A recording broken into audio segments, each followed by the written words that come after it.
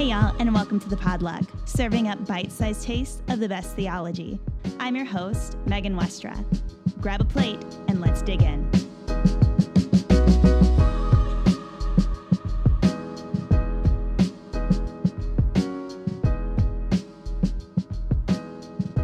Hey, and welcome back to the Podlog. I'm your host, Megan Westra. We're here in the preseason for Season 1, which is answering the question, what does it mean to be saved? Not definitively answering it anyway, just looking at different ways that 10 different people hold that question. So before we get into those 10 different perspectives on what does it mean to be saved, I'm giving you a toolbox of ways to ground yourself in the conversation. This isn't exhaustive, and it's not meant to be, but it's meant to be something that you can take as a springboard or kind of a mental note to hold in the back of your mind as you listen to the regular season coming up. So far, we've been talking about atonement theories. We've done 2 of the major theories, PSA, which is penal substitutionary atonement theory, not public service announcement, and then Christus Victor. This time, we're going to talk about a maybe lesser-known atonement theory, at least in the U.S. context. Christus Victor has been making a surge in post-evangelical populations, in maybe more progressive Christian circles, for lack of better labels. Penal substitutionary atonement, PSA, is what most evangelicals would talk about. So today we're going to move away from those 2 major ones that kind of capture the conversation in a lot of Christian spheres, at least in the United States. And we're going to look at the moral exemplar theory of atonement. Now, this is one that I didn't encounter until I got to seminary. So if you've never heard of it before, you're in good company. So moral exemplar is this theory that it's Jesus's witness of God's immense love, the embodiment of God's immense love that saves us, that Christ is our example, right? That in Jesus' love expressed in his suffering, that we are freed from our sin. That God doesn't save us in fear, but in love, which seems deeply biblical, right? Perfect love drives out fear. Jesus' whole life in the moral exemplar theory is the work of redemption, not just what Jesus does on the cross in his death.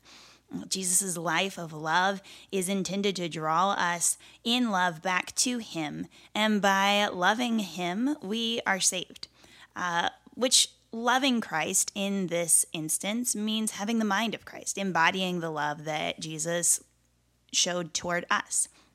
So in some ways, it would be a reduction for sure, but it would be fair to just try to grasp this by saying that the WWJD movement of the 90s, like those wristbands that everybody was wearing, the little woven fabric ones, if you were around for that, I had 12 and had this massive chunk of wristbands on my arm at all times.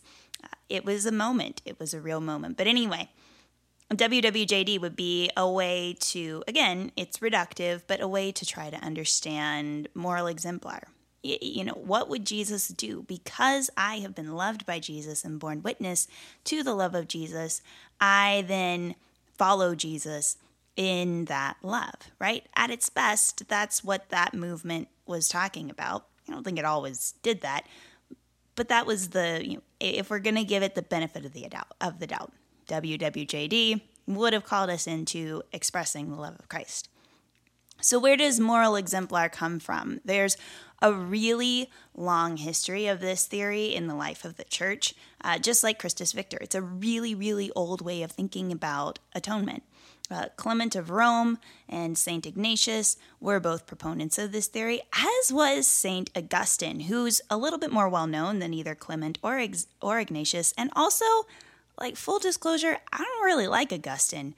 I think he's really problematic in some ways, but also Augustine was like, yes, Jesus is our moral example. Yes, like because of Jesus's love, we experience freedom and liberation and salvation and are invited to follow him in that love. But the best example of moral exemplar comes to us from a guy named Peter Abelard, who was a medieval theologian, lived from 1079 to 1142.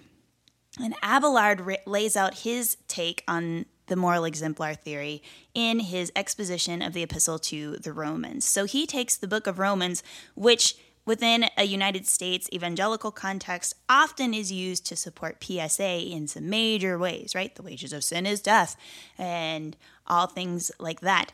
But he takes the book of Romans and uses Romans as a way of explaining how Christ is our example and how radical the love of God is, which, you know, neither height nor depth nor angels nor demons nor powers nor anything present or future shall separate us from the love of God. That's also in Romans. So Abelard does probably the most in church history, at least that I've encountered, to support this theory and to flesh it out. So he does most of this in his epistle to the Romans, his exposition on Romans. But there's other places in Scripture that support this theory as well.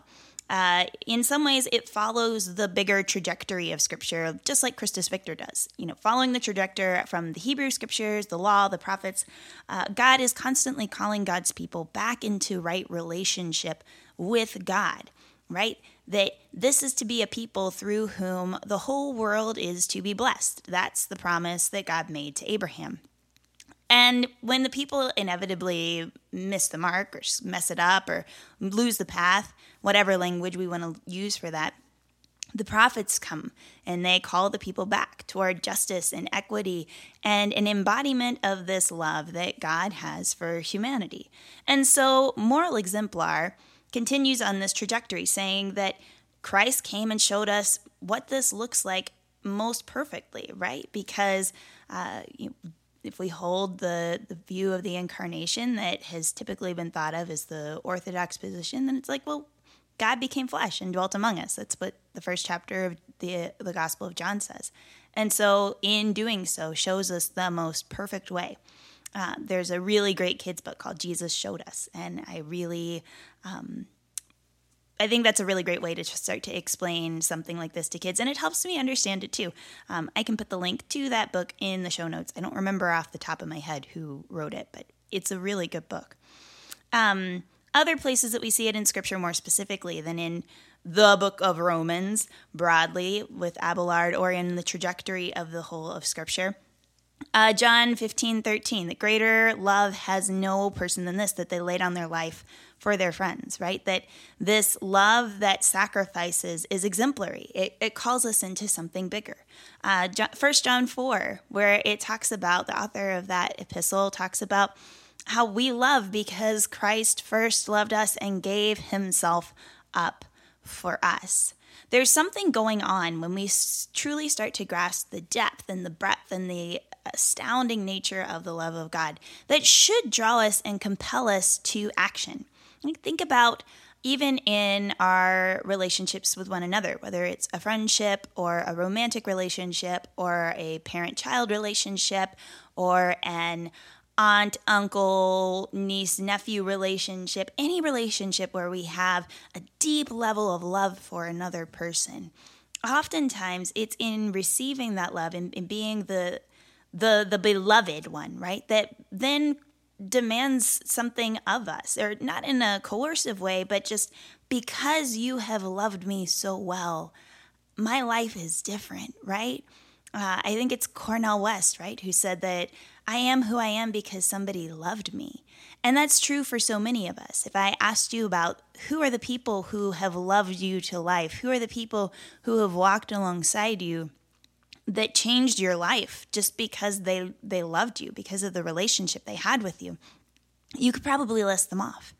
And so Moral Exemplar kind of picks up on that theme in a much bigger, broader, cosmic way, but to say that because of Jesus' love for us and for the world, that we are different because we have been loved. So that is a nutshell version of Moral Exemplar theory. Thank you so much for tuning in to the Podluck. To make sure that you never miss an episode, make sure that you've subscribed on iTunes or wherever you get your podcasts. To make the Podluck more visible to others, please take a moment to rate and review, as this helps other people find out about the Podluck. Share episodes, join the conversation, or share your thoughts on social media using @Podluck Podcast on Twitter or @The Podluck Podcast on Instagram. To support the Podluck, please visit our Patreon page. For as little as $1 a month, you get access to a Slack channel where we'll discuss this and other episodes, and I'll be in there too, offering more extensive thoughts or answering any questions or concerns you may have. If you have more than $1 a month to throw at this, then at the end of the season, I'll send you some goodies as well. This has been the Podluck. I'm your host, Megan Westra. Next time, we'll be dishing it up on the theosis understanding of atonement.